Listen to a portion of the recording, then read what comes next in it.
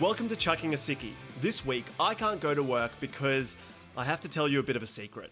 I'm actually a spy, and my spy partner, they recently got killed. Wasn't me, I promise, but for some reason, I'm now the prime suspect, and I need to prove my innocence. So you can imagine, my innocence, a little bit more important than work. I'm your host, Harry, and each episode, we invite a very special guest and go through their perfect day off. From the excuse they use to get off work, to the song that sets the tone for the day, their favourite meal, and of course, their adventurous afternoon. A real-life Ferris Bueller's Day Off. We have a lot of exciting episodes coming up, from Aussie comedy superstars to bands, playwrights, actors, and hell, maybe even a pack of exploding gum. But this week, we have the fantastic Bec Charlwood. Bec has been on the comedy scene for nearly a decade. She's performed all over Australia. She's supported some of the biggest acts in Australia and overseas, like Will Anderson, Jay Farrow, and Josh Thomas. She also co-hosts a pretty great podcast called the Dude Cinema Podcast, which if you haven't listened to, have a listen. We do chat about it in the episode as well. This year, Bec will be performing her new show, Good Funny, which is, as she describes it, both good and funny, the Brisbane Comedy Festival from the 4th to the 7th of May, and the Sydney Comedy Festival from the 11th to the 14th of May. You can also catch her show Toilet Seat Time Machine in Sydney from the 17th to the 19th of May. Get your tickets, as always, in the links below. But for now, pull out that thermometer and get ready to call your boss, because it's time for Chucking a Sickie. Chuck a Sickie. Bec, thank you so much for coming on to Chucking a Sickie. Thank you so much for having me. I am currently not sick, but I'm looking for a day off, so this is a perfect time to get rehearsing. Probably not a good time to take a day off in the middle of Fringe season and comedy festival season, but I like your ambition. Sorry, we can move the tickets. We'll shuffle the tickets. No. I never pull out. See, I don't see comedy as a job still, even though I've been doing it for so many years, and it's my only form of employment now. Like, if I'm chucking a sickie, it's never on a show. I'll go on stage with food poisoning. Yeah. But if I get sick, I will not send an email. I will just put an out of office reply on the 5 messages I need to send in a day. Yeah, that's so fair. I'm just imagining you on stage with food poisoning, and I feel like that's a real 4D experience for a show, which probably not the best thing for a comedy show.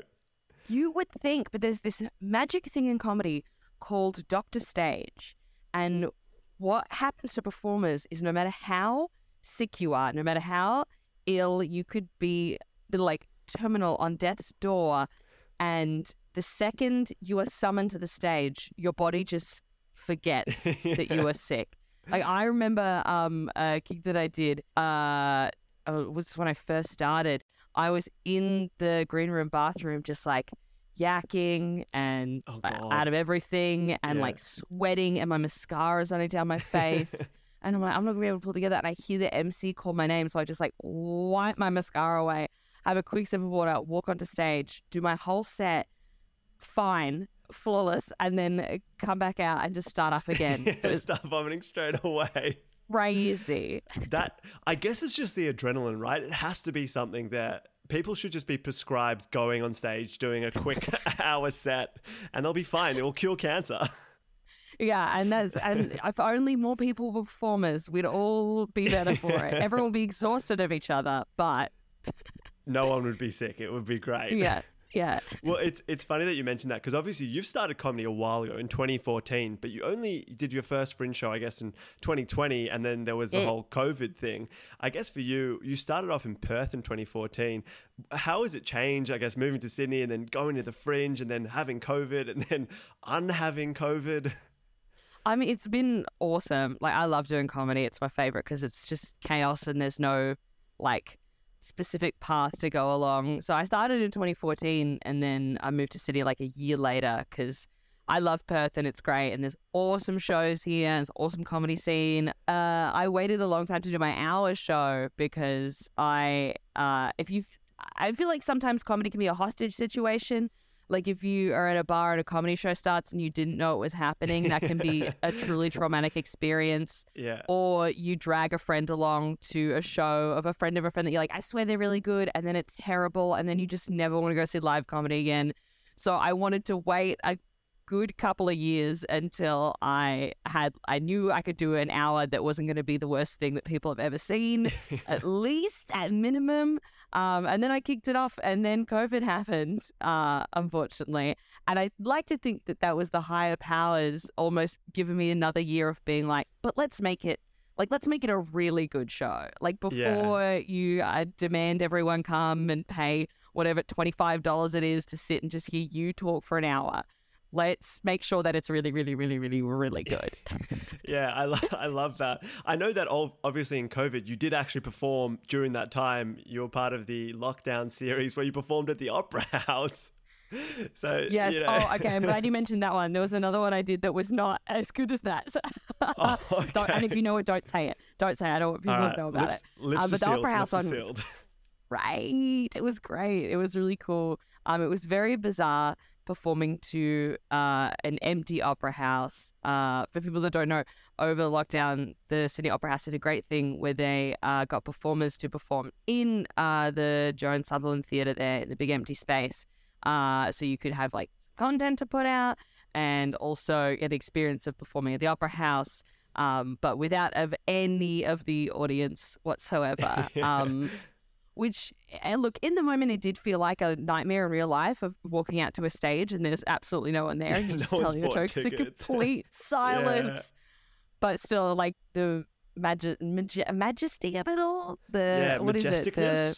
The majesticness of it all. Yeah. Like the pizzazz, the prestige. It was all there. So it was freaking, and it's still available on YouTube if you want to go check it out. Yeah, it's a weird concept though, because obviously for comedians, a lot of the energy you get is from the crowd. So having an empty audience, especially at the Opera House of all places, must have been confronting, but also exciting.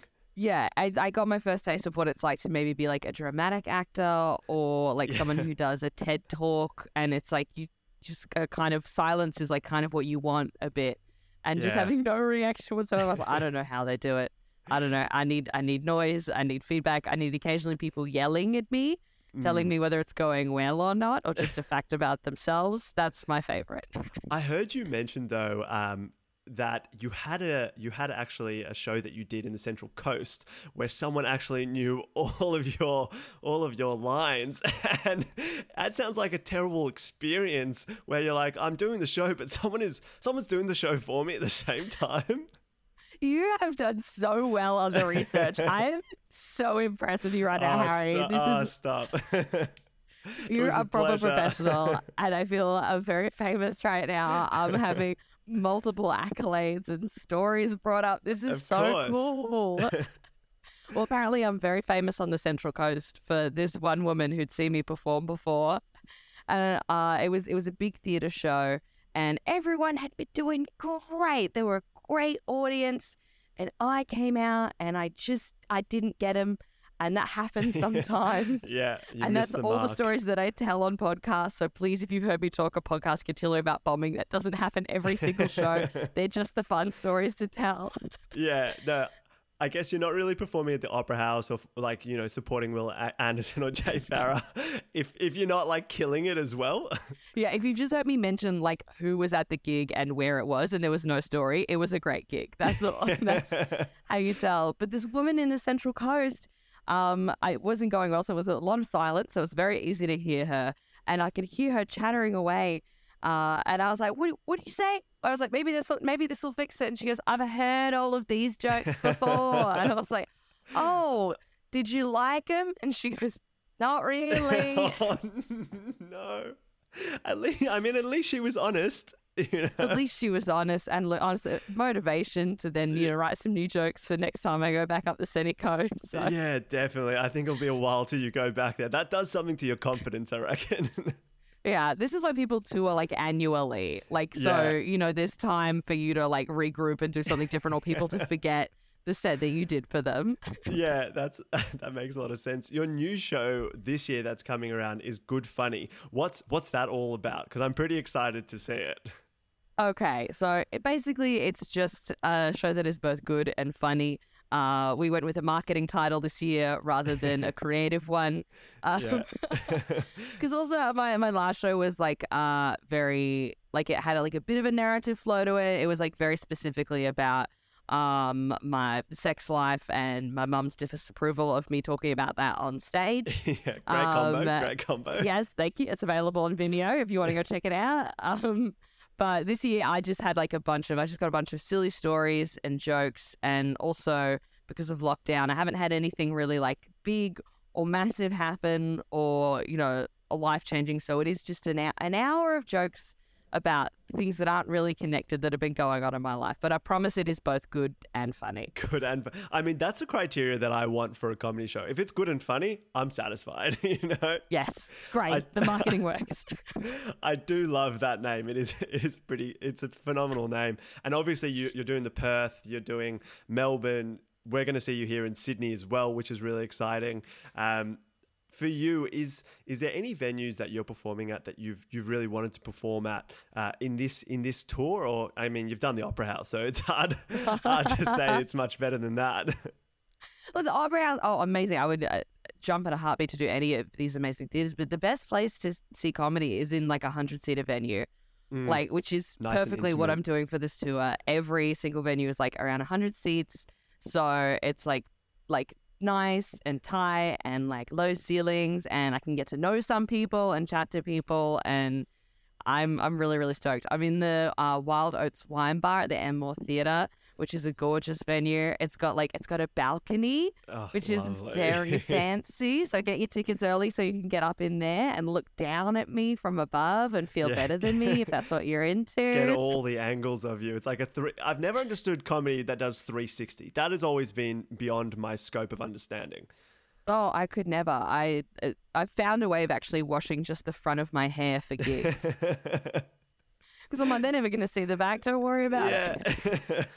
Now that's forward thinking. That's commitment to the cause right there. Yeah. Look, we're speaking about all the awesome things that you've done, but we actually have to get in the headspace of some of the worst jobs that you've had. And you've been a comedian for quite a while now. Trying to think back before those days, what has been the worst job that you have ever had? This is an impossible question for me to answer because I have had so many jobs, full stop, and bad jobs because I have bipolar disorder and I also have ADHD. I know, isn't that the most annoying sentence you've ever heard? I'm sorry. I wish it wasn't that way either. So I'm not very good at being employed. Right. And what happens when you're not good at being very employed, the jobs over time don't get better and better. They get worse and worse. So just to name a few off the top of my head, I was a mascot. I was a giant foam phone at the V8 races. That is for a while. Incredible. How did you even get that job? A Gumtree, I think. Yeah. A very dodgy add-on Gumtree that I should not have answered. It was 2 hours out of Perth, and I was having to drive out there every single day and put on. It was 35 degrees, putting on this giant foam phone. It was too big for me as well, so I had to stretch myself out and put my legs real wide and long, so it didn't drag on the ground. I wasn't constantly tripping over. It was 1 billion degrees. That was awful. That sounds really bad.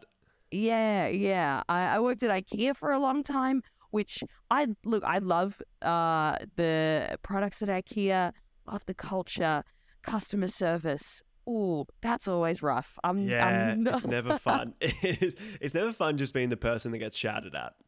Yeah, particularly over lockdown when it was one of the only places that was open for people to go to and everyone was stressed and hadn't been socialized. That was rough. Though that was one of the worst periods, I think, of working at IKEA was then. I can imagine that. Yeah. I just think the combination of people being inside their house, only being able to work on their house, IKEA, Bunnings, those are your outlets, and people working there, they saved us during lockdown, but also would have had the absolute worst time ever. Oh my God. Some of the interactions I had, I remember, and I'm not proud of this. I'm not proud of this, but this woman way to start a story. This woman came up to me with a Tupperware container, and it was just a generic Tupperware container. And she goes, "Excuse me, what can I put in this?" And I was like,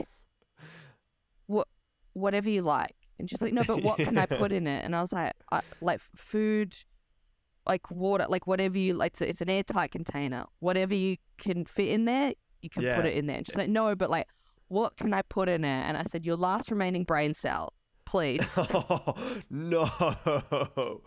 Was- How did she respond to that?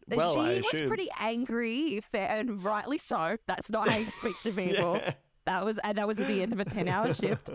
It's still not just mine, but she was like, let me go talk to your manager. And I said, he's over there. And then she started walking away, and then I just disappeared into another section, never to be found, because how's she going to find me in that building? Yeah, that's true. She'll get lost for years. By the time you get to the checkout, you've aged, you've had a family, you've got divorced. You don't remember me. You don't remember me in the Tupperware incident. I just imagine her walking through there 10 years later, just with that Tupperware, just searching for you. She's in a walking frame, just with the Tupperware being, what can I put in this? What can I put in this? Oh, man. That sounds pretty awful. Yeah. Pretty good. I also built self-serve checkouts for a while. Oh, like manually built them for like Woolies and Coles and... Yeah. If you... Yeah, niche job. Pretty much most self-serve checkouts in Australia, if you... And most of your shops, I've built them. Like, I thousands upon thousands. I let the machines take over. I'm part of the problem. I let them take everyone's jobs, and I'm so sorry, but I needed a job myself at the time. Yeah, sometimes you got to do it you got to be a bit selfish sometimes. And I feel like in that situation, yeah, you're causing thousands of people to lose their jobs. I get that. But for you, got to pay the bills. I got to pay the bills. Also, as well, the factory was in the middle of a giant cemetery, like way, way, way out of the city. So it took me 2 buses to get there. And then there wasn't a bus that went to the actual factory. It just went to the edge of the cemetery. So every day... At 6 a.m. as the sun is rising, I'm having to walk through the cemetery, and then as it's setting later, walking 15 minutes all the way back out to catch the bus home. That is so bleak. It also just starts your day on, I'd say, probably the worst note ever. Yeah, it's not. It doesn't give you a lot of hope. It's like the machines are taking over. We're all gonna die. What's the point?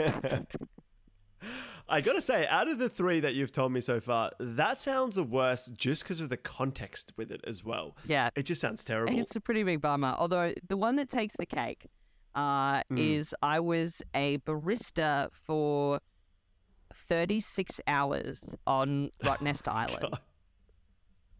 Okay. How did you lose your job in 36 hours? So basically, here's what happened. I was living in Perth at the time. If anyone doesn't know, Rottnest is an island that's just like a couple of kilometres off the coast of Perth. It's gorgeous. It's a fantastic holiday. Famous, destination. It's where the quokkas are. Get a selfie with a quokka. And I had a little manic episode, and I quit my job. I dropped out of uni. I was like, I'm gonna go live on the island. I'm just gonna be an island girl. Yeah. And I just applied with for you and the quokkas. Yeah, me and the quokkas hanging out. I don't need to I know, yes, I'm doing fantastic at my degree. Who cares? I'm pretty sure it's been a year. I don't think Hex even counts at that point. Yeah. No, it's free at that point, for sure. Yeah. So anyway, I didn't think it through. Applied for a job and was without an interview, was accepted. Always a red flag. Bad sign. Such a bad sign. Never made a coffee in my life, by the way. I never. Oh, do you drink coffee? I drink a ton of coffee, but I never. I drink mostly instant coffee too. So, which is not the standard you want from a barista. God, no. I had no idea what even a good coffee tasted like. They didn't even ask in the application, do you like coffee? Nothing there. Nothing. Yeah.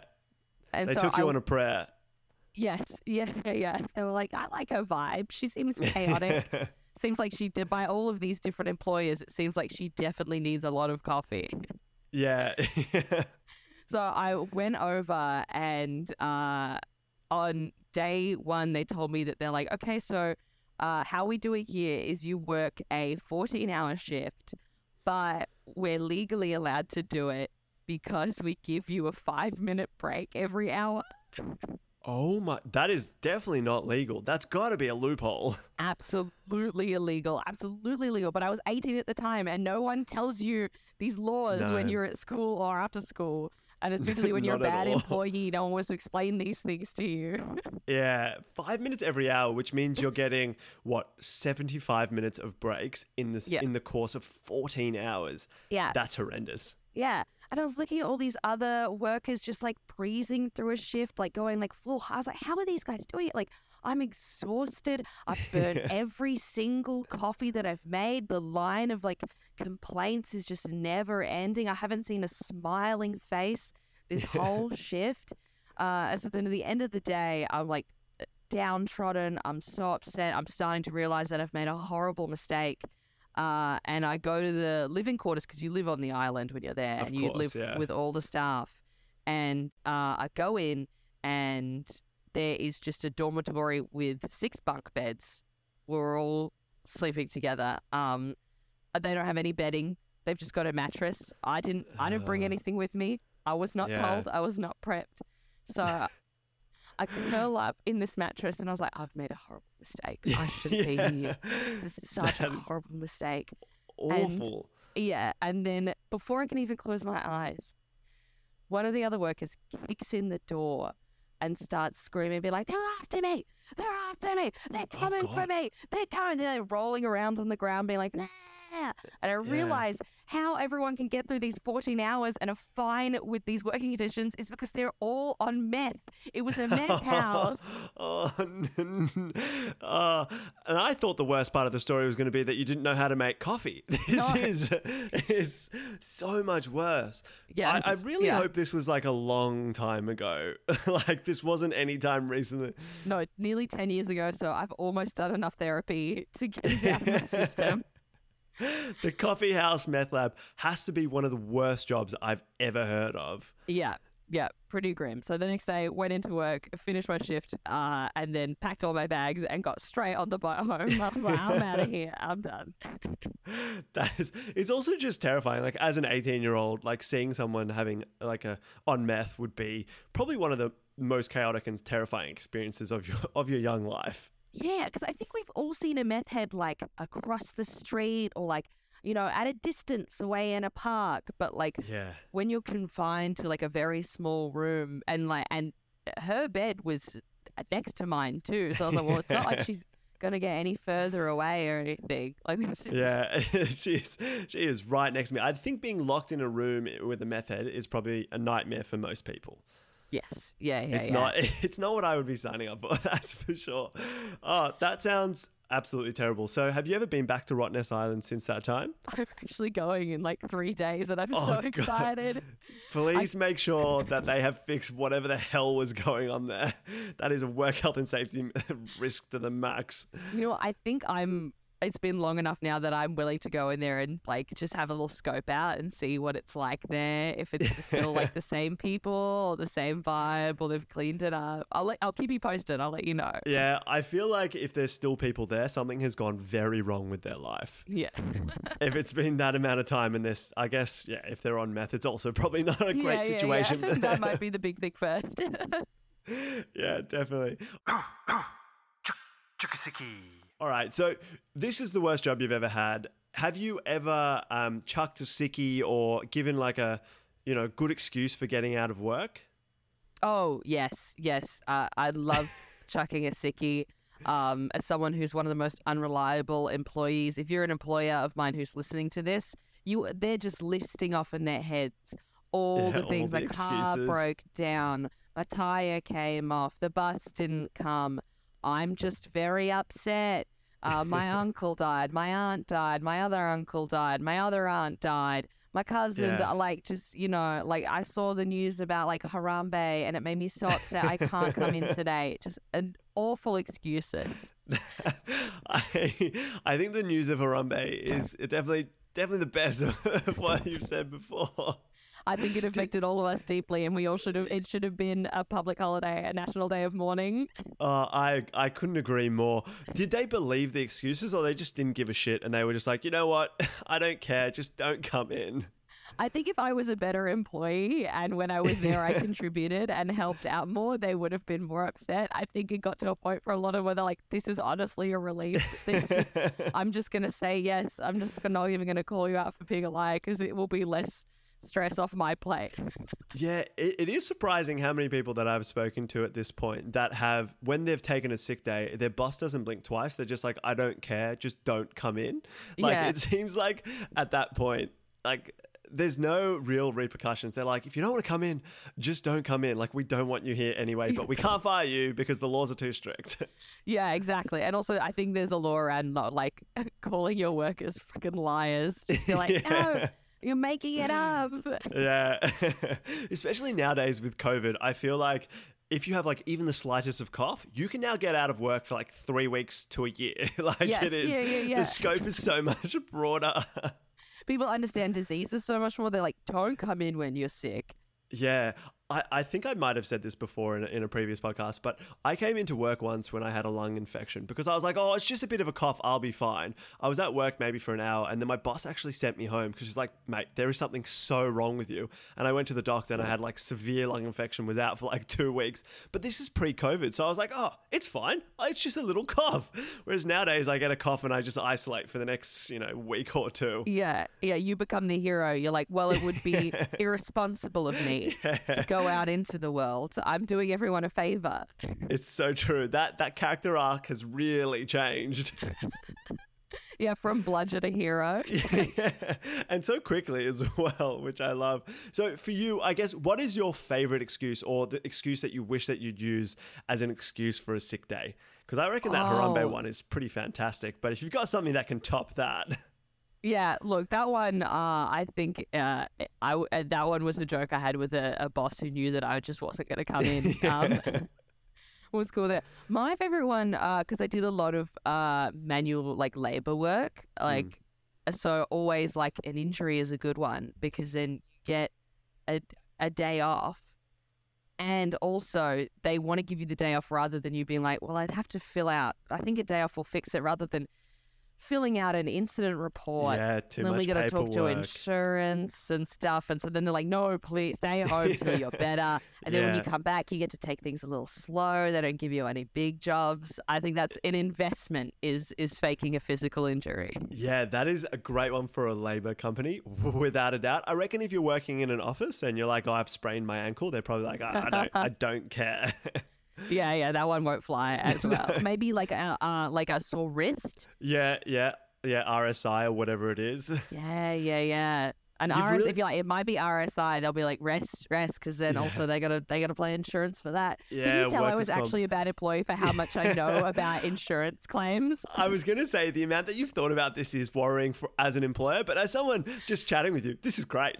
Yeah. Also, there's no need to worry because I work for myself now, and I'm equally a bad employee, but the only person I disappoint is me now. Yourself. But I think you've also just gone the complete opposite, right? You've gone from a bad employee who would fake multiple sickies, get fired, to if I am vomiting, I will still go on stage. And that's how you know it's a passion. That's how you know it's real. Yeah, that's fantastic. So you've gotten out of work for today. You don't have to go to the meth-infested barista coffee place in Rottnest Island. You've got an injury, so you get the day off, and it's not a big night that you have ahead. You have a huge day. So obviously Barocca Performance has a big day, not a big night. They haven't sponsored us yet, but they will one day. I can almost see it. What would be your Barocca Performance song to pump you up to start the day just right? Oh, okay. So this kind of varies. It depends. If I'm starting the day slow with just getting a coffee, having a bit of a stretch, making a little to-do list, or it's going to be doing something chill next, I'm probably going to pick a song from this band that I really love called the Teenage Dads. Oh, fantastic band. Yes, they're very fun, kind of garage rocky, and but a little bit fun and silly too, and lighthearted. I think that's a really good place to start the day. I think they've also exploded as of late. I don't know if you've ever seen them in concert or I guess been following their trajectory, but I feel like over the past, I would say even year, they've really become huge in the Australian music scene. Yeah, I haven't seen them live yet, but every single person that I talk to them about is you have to, seeing them live is a fantastic. Have you seen them live? Yeah, their energy is phenomenal. Yeah, I mean, yeah, now that we've been in lockdown for 2 years, you better be excited to be on stage. Yeah. You better be bringing the energy and be pumped. Yeah, 100%. Is there a song for you from Teenage Dads that you would say, yeah, that's the song I want to listen to? Oh, it's their biggest, but I think it's their best, Teddy. Teddy is where I would start the day. I'm a big Hey Diego fan. I reckon that I is love Hey Diego. Sneaky. It's not that sneaky. Everyone knows it's one of their best. But yeah, that is, I think Teddy is a fantastic choice to start the day. But if it's not such a chill day, is there an alternative? Because it sounds like you had something up your sleeve as well. Yes, you're an excellent host with a keen eye. I think so. I have found like if I'm going to go for like a run or I'm going to work out, something to get me pumped and hyped for the day is any club track from the year 2012. Amen. Amen. I don't know what they were putting in the water that year, but every song is like, we are going to have the best night of our lives. This is the best thing. Whoever you're crushing on right now, the love of your life, let's get a shot. We're never going to die. Every single, there's no need to be specific. Every single one has the same intense energy. Yeah, I couldn't agree more. I think that's also for me. That was when I had like started going to clubs a bit more and going out on the town. And every time you're in there, like everyone is just going mental. You don't see that nowadays unless they're playing a song from that year. Yeah, like even with like because I went to Big Day Out in 2012, and it was like, everyone was going 1,000 from 12 in the day. And I had a bunch of friends who went to Laneway and were like, oh, music is sad now.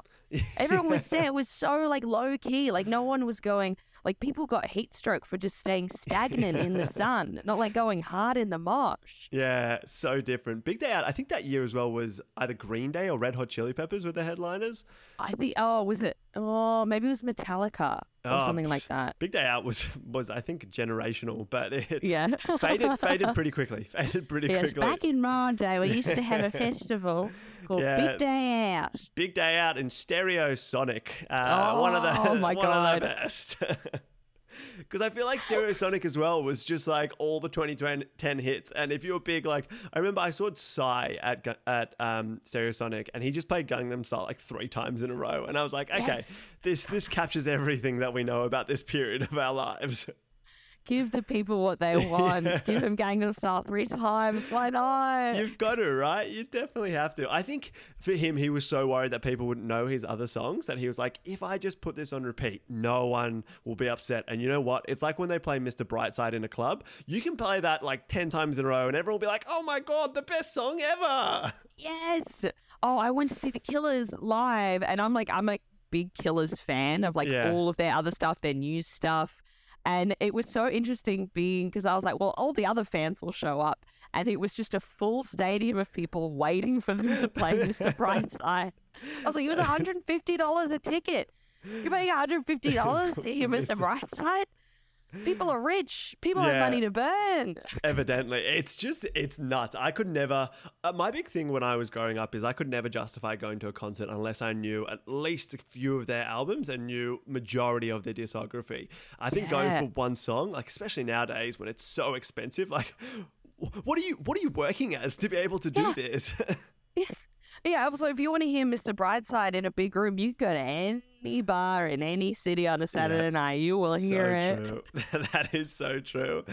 Look, I think we're going to have to stick with Teddy from the Teenage Dads because I reckon that's a fantastic choice to start the day. So you're pumped up. The Teenage Dads have got you going. They've got their energy boosting through your speakers. Now you're feeling a bit peckish because, you've gotten out of work. You've got the whole day in front of you. Where would you go in your local area for your favorite meal?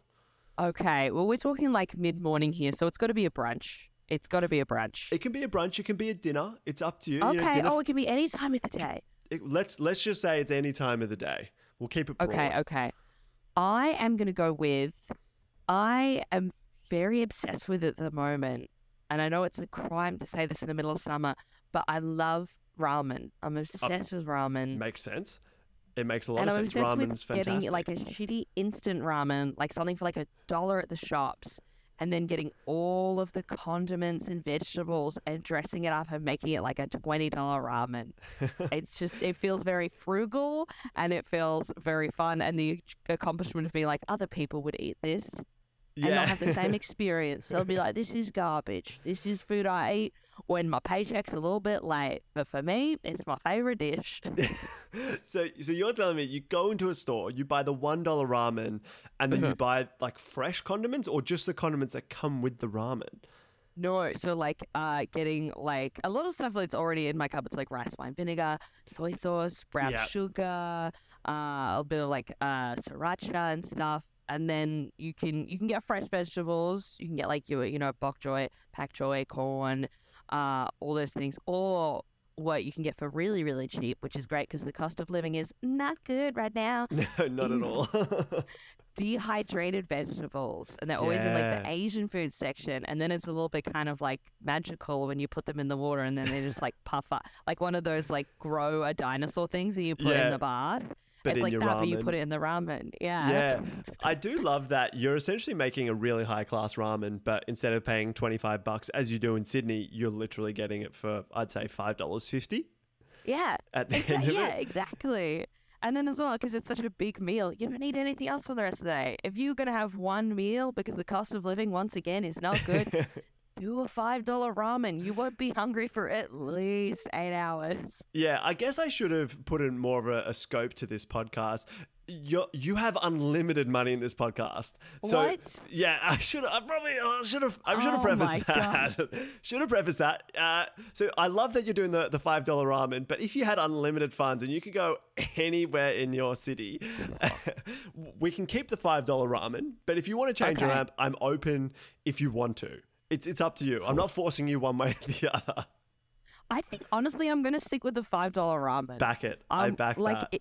If I'm having a day off, I don't want to go to like a really fancy venue and get like a big meal. I'm like, that's particularly because I'm from Sydney. So like if you want to leave your suburb, it's a whole like logistical nightmare. Like you've got to set aside at least 2 extra hours for travel. And then like even if you've unlimited parking, it's like even unlimited money, you're like, but parking's going to be fucked. And even if I do have unlimited money, when I see $30 an hour on the fucking sign, it's going to make me angry even when I'm a millionaire. Yeah, I think some things don't change though. It's like those millionaires that still bring like packed lunch. Like no one wants to spend that amount of money for something that should just be like free or, at least not $30 an hour for parking in Bondi. Yes. It just doesn't make any sense. Look, I love that you've gone for the ramen route. I also think you're one of the few people that chooses to make their own meal, which I back. Most people go out, and I like that you're like, nah, this is perfect. Because I feel like as well, if you're making your own meal, you can have it anywhere you want. You're not confined to a restaurant. So where are you going to have this meal? Oh, it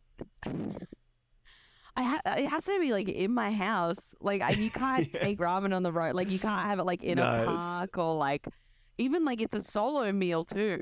So I think I don't like eating ramen in front of people. It's a very like personal dish. So that laksa for any soup based dish, I hate eating because I know I'm going to spill on myself. I have to sit there in my undies to eat it, and I have witnesses that have seen me eat such food in my underwear, and I can say that I still spill it everywhere.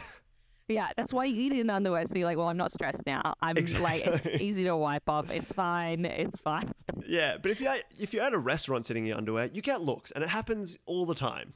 Yeah, they should have booths for like, this is the ramen booth where you strip completely naked and sit cross-legged on the ground and eat your ramen on like a low table. I think that's a good business idea. I'm happy to patent it here and now and say that is our idea. No one can steal that booth, so you can sit naked and eat ramen.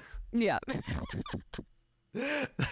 That's fantastic. Now, we have a question that follows on from this, that if you could go anywhere in the world for your favorite meal, maybe it's something that you've eaten overseas, it could even be somewhere in Australia, where would you go for your perfect meal if it could be anywhere? Oh, this is a great question. I mean, I can't say that I would just like go to Japan to have ramen because we gotta do something else to the ramen. I mean, People are you gonna start can. thinking that I have a problem. You just really love sitting naked and eating ramen. Yeah, I love a soupy noodle in the dark. That's my thing. I think it would have to be.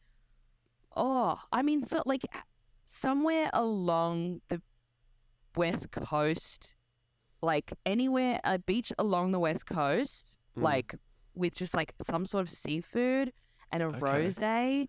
Like if I'm gonna be bougie, Yeah. yeah, because WA has the best beaches. Sorry, everywhere else, but it's true. I mean, I think there's some contention around that. I've never been to WA. It is high on my list of places to go.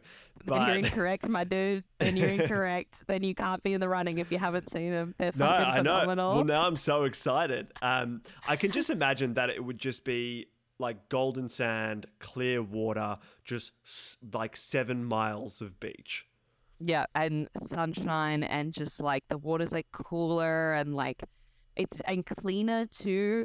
Like I Yeah. find I do, go to the beach in Sydney and I often find I get out of the water and I'm oily for some reason. Yeah. And you're like, then you're reminded of pollution and then you're like, oh, now I'm sad. Not in WA, crystal clear Yeah. water. So you get nice and salty and sunbaked and then you go sit up on the beach with like some maybe prawns or like oysters if we're talking unlimited money and a rosé. Oh, that sounds fantastic. It also sounds like just the absolute perfect, like on a clear summer's day, sitting on the beach with that does sound like just a dream, an absolute dream. Yeah. I wish you'd said like limitless money and locations at the start, and I would have just had a whole day at the beach drinking rosé and eating prawns. Now you've got to think about what you want to do this afternoon. So you can do anything. So there's no limit on how much money you have. There's no limit with who you can do it with. So if you want to have someone fly over to join you to do it, that's a possibility. So if you could do anything in the afternoon, like Ferris Bueller on his day off, what would you do for your perfect afternoon? Okay, we're gonna move away from the ocean, I think, for the Okay. afternoon. And because we have unlimited money, what I would love to do is go take all of my closest friends, Yeah. who are all adults in their 30s, and we hire out a time zone and we just play arcade games because there's not enough fun. And also when you're in your 30s, you're like, I don't think I should be allowed in a time zone. You are now. Yeah. You are on my day off and we can play all the goddamn games together. And we can finally get all the coins. We can do like the one with the lines that go across and you got to line them all up. Yeah. You've really thought about this. I reckon time zone is one of the most underrated activities to do. I did it a couple weeks ago, actually, with some of my mates. And again, we were a lot older than everyone else there, but it was incredible. And I'm like, I feel uncomfortable that I'm here, but I'm having such a good time. So you're weighing it up. Like, is this actually okay? Yes, yeah. You like even if I'm having a great time in a time zone, I'm still like, people are looking at me being like, "Where's your baby? Like, what? You shouldn't be allowed in here. What's going on?" Yeah. Is there specific games that you would want to play? Like they are the ones that you're racing to at the beginning. For some reason, I think it's like they open the gate and you all get to run in at the same time. That's just what I'm Yes. picturing. That makes it so much more fun. Yeah, Yeah. they cut a ribbon and everyone puts their hands in the air and we scream and we go. Yeah. I think I'm running to Basketball Connect 4. Okay. That's That's a your very go-to. good Not one. not the normal, just like basketball. You need the Connect 4. No, I need the Connect 4 as well. It makes it more competitive, which I have issues with, but not on this day because I'm paying for everyone to have fun, so I've won immediately. Yeah. I feel like the basketball one, I am a huge basketball fan and I love going to the basketball one, but I'm just so bad at it. And the Connect 4 I can never play because I try and aim it and it just goes anywhere but the net. I like that though because then when it does, you can act like you meant to do it. Like, and if it doesn't work out, you're like, well, this game's stupid. Like, there's no way. It's got nothing to do with technique. Yeah, it's a win-win. It's like, I've been playing basketball for years. This is all rigged. That's great. So you've got all your friends, your close friends are there. Do you want any cameos? Like I always ask people, because some people have chosen to do things with celebrities, but some people are just like, yeah, I just want a cameo from Kate Blanchett, just to roll in. Is there anyone that you would like to pop in and play some games while you're there? Oh my God, who would I want to celebrity cameo at my time zone party, I guess? Yeah.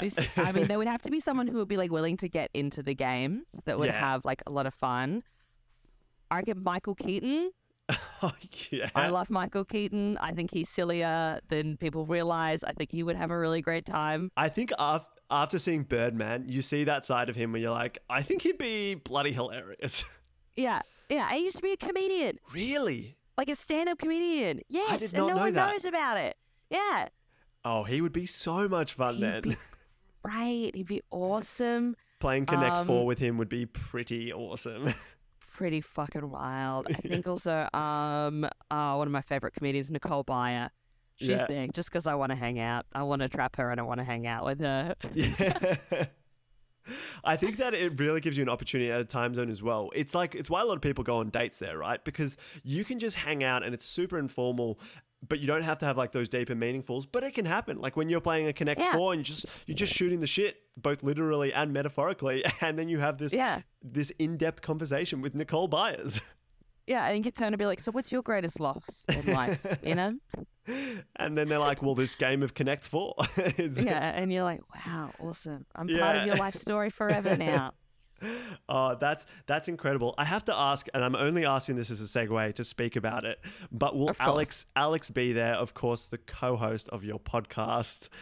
Yes, of course Alex J is there. Of course. She's the one that gets to cut the ribbon. Oh, I love that. So you obviously host a podcast called Dude Cinema where you talk about movies that guys have told you to see. And I've listened to a couple of episodes. I bloody love it. It's hilarious. Oh, thank you. But for you, is there any movies, I mean, you've said it in some of the podcasts, where you're like, actually, this is now my favorite movie of all time? Because I've heard you speak about movies that you're like, actually, I love this film. I'm actually glad that I've seen it. But are there any for you that have just completely blown you away?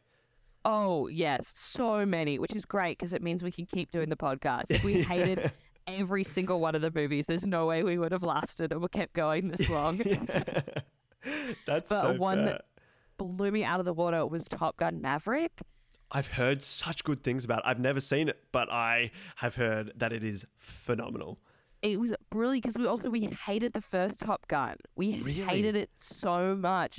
Yes. So we went in like gritting our teeth being like, oh, it's a sequel. It's like nearly 40 years later. Like Tom Cruise is still in it. He's still like a weirdo. And we loved it. I think it's one of our favorite movies that we've ever reviewed. That's incredible. So the list that you make of the movies, that is actual recommendations from people that you've met in life that said you have to watch this movie. Yes. And it is, I think currently it started at 400. And that was like at its peak. And now we've chipped away that it's down to 250 around there. But because we have so many great listeners and people hear about the podcast all the time, it goes up and up and up. And we only release one episode a week. But it'll be back up at 400 soon. And they won't stop making movies. Do you know this? It's insane. And some of these movies really should not be made. No, some of them are really bad. I feel like, I mean, obviously you've been doing this, it's 4 years now. You've just celebrated your 4th birthday of doing the podcast. Are there any movies on your list that you're waiting for a special occasion to see that are at the top of the list, but you're like, no, we need the perfect setting to watch this movie? Oh, gosh, so many. And I think Mission Impossible is one that we haven't done yet. Haven't done the first one. Yeah, no, I haven't done any of them. Any of them at all. Wow. And it's been so long. We had one that we held off for ages was Groundhog Day. Oh, fantastic movie. The first few weeks we started the podcast, Will Anderson messaged us and was like, can I do Groundhog Day? And we're like, yep, that is reserved for Will Anderson alone. We won't touch it. And then only 200 episodes later, he finally came on the pod to do it. That's suspense at its absolute best. Oh, yeah. He blue-balled us for so long. So And it was well worth it. It was a fantastic episode. It's Will Anderson. You wait for Will Anderson. Yes, you've got to wait for the king. He is a comedy legend in Australia, without a doubt. Look, it's a phenomenal concept for a podcast, and I listen to it. It's just, I love the way that you guys speak about the movies as well. It's just so relatable, especially for movies that like I've liked, for example, that my friends maybe haven't. And it's like, you know what? Yeah, it's shit, but we love it, so it's okay. Yeah. Oh, and that's what we want people to know, is that you can still like be friends and interact with people, even if they have terrible taste in movies. It doesn't mean you should cut people off. We can all have different opinions, especially people who know nothing about movies. Yeah, it's so true. Well, I recommend that everyone, if you haven't, listen to Dude Cinema. It's a phenomenal podcast. But I think, I'm so sorry. I have some bad news. The owner of the meth barista coffee in Rottnest Island, he's calling you up. Ring, ring, ring, ring. I don't even know how someone that owns a meth lab speaks, but I can only assume it's incoherent. Look, Bec, I just saw that you were hanging out with Michael Keaton in a time zone. I thought you said that you had an injury, so you couldn't come into work today. Yeah, I sprained my ankle. So you can still shoot hoops with Michael Keaton with a sprained ankle. Like, don't worry, it's on ice. I'm resting it. Like, if you actually look at the pictures, you can see that I'm sitting on a stool, which is like really embarrassing for me. So I'm kind of like emotionally a bit cut up right now, and I'm like really upset that you would just bring that up, because like it's like this injury is like, I'm like, I don't even know when I'm gonna be able to work next, and I would hate to have to, like, if it keeps getting bad, and like also I get like depressed, then I'm definitely gonna have to fill out an incident report, and I just like I'm don't so want to sorry. get like insurance involved and stuff, because like you work so hard and you definitely like aren't obeying the law, and I would hate for like that to like fall on you badly in some way, you know. I'm so sorry. Look, maybe if you just have some meth, we'll move on. It'll be great. You can come back to work, not a problem. Okay, thank you. All right, let's go through your perfect day. So you start off the day in probably one of the worst situations I've ever heard of, a meth-infused barista at Rottnest Island. But you're getting out of the day because even though Harambe was sad, what's even worse is that you've got a lingering injury and you don't want to fill out that incident report. It just wouldn't be good for the team, especially if they are making 18-year-olds work 14 hours and serving them meth. You're going to start off the day right with the teenage dads and their absolute banger of a hit, Teddy. And then after that, you don't want anything fancy. You just want something delicious. And you're taking a $1 ramen, making it your own, eating it at home, and having just the most delicious ramen I've ever heard of. But then in the afternoon, you're going to go take your friends, because you've paid to take Time Zone.